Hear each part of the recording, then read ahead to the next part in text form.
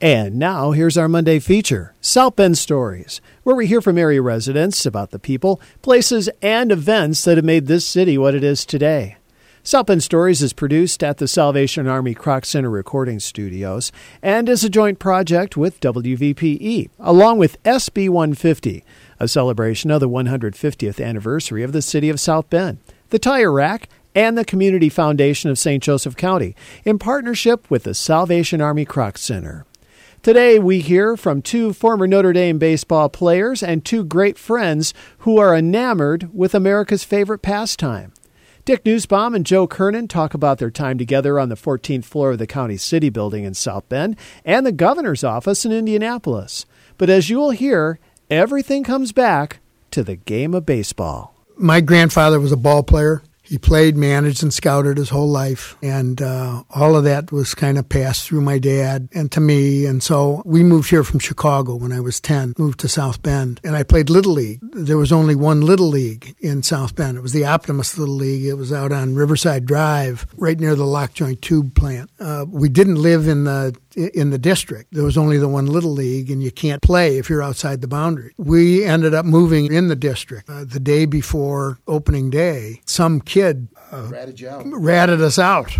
And so we got booted out of the league. I told my dad what had happened, and so he pulled together all of the parents and said, why don't we start our own league? Father Wilson out at Notre Dame let us use one of the playing fields at Notre Dame, and we came up with 4 teams so that it was the Northside Little League. And my dad was the driving force. My dad was involved in starting the Babe Ruth League, and that was for kids that were 13 to 15. We used to play on television. WNDU and Bill Etherton, who was the sports guy. We again got a field at Notre Dame, and they cut a big hole in the backstop, put in a piece of plexiglass, and there were 2 TV cameras showing the game to all of the South Bend area. So we thought we were big shots because we were on TV. You know, it was, hey, you on TV tonight? The baseball nexus was very important. My junior year was about 12 months or 13 months after Joe was shot down in Vietnam, and he came out to a Notre Dame baseball game, and he threw out a first pitch. Joe's coach and my coach, Jake Klein, who told us as a team, there's an American hero. And I never realized at that moment that was going to be a person that was going to be one of the most influential and important persons in my life. You asking me to be the city attorney changed my life. It was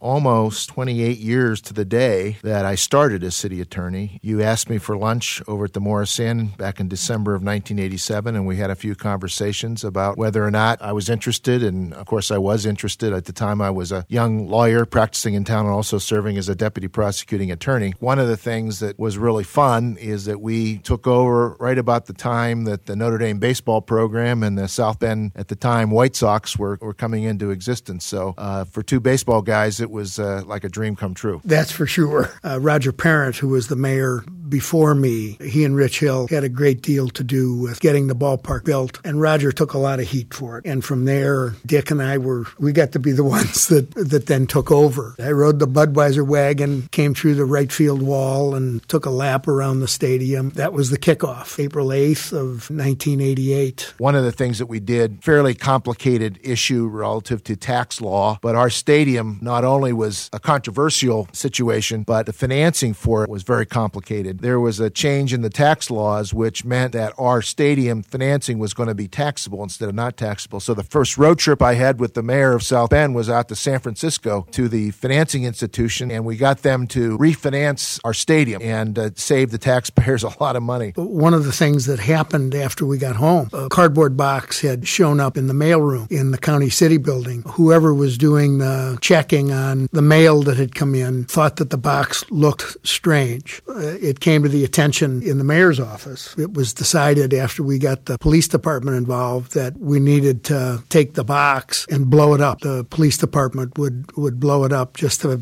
make sure that we were not going to get into a circumstance where it was going to blow up and somebody might really get hurt. So the time came, the officers went out, got all their equipment together, and they ended up blowing up the box. It turned out that the box had a pair of slacks that I left in a hotel room in San Francisco, so my pants got blown up. There's a lot of sacrifices public servants have to make. Many people don't understand those sacrifices. That was former South Bend Mayor and Indiana Governor Joe Kernan and the president of baseball's Midwest League, Dick Nussbaum, reminiscing about South Bend and the game that shaped their lives. Their South Bend Story. South Bend Stories is heard every Monday morning at 7:45 a.m. during Morning Edition. And you can hear it again at a little past 12:30 p.m. during Here and Now. If you'd like to share your South Bend story, visit the website mycroc.org.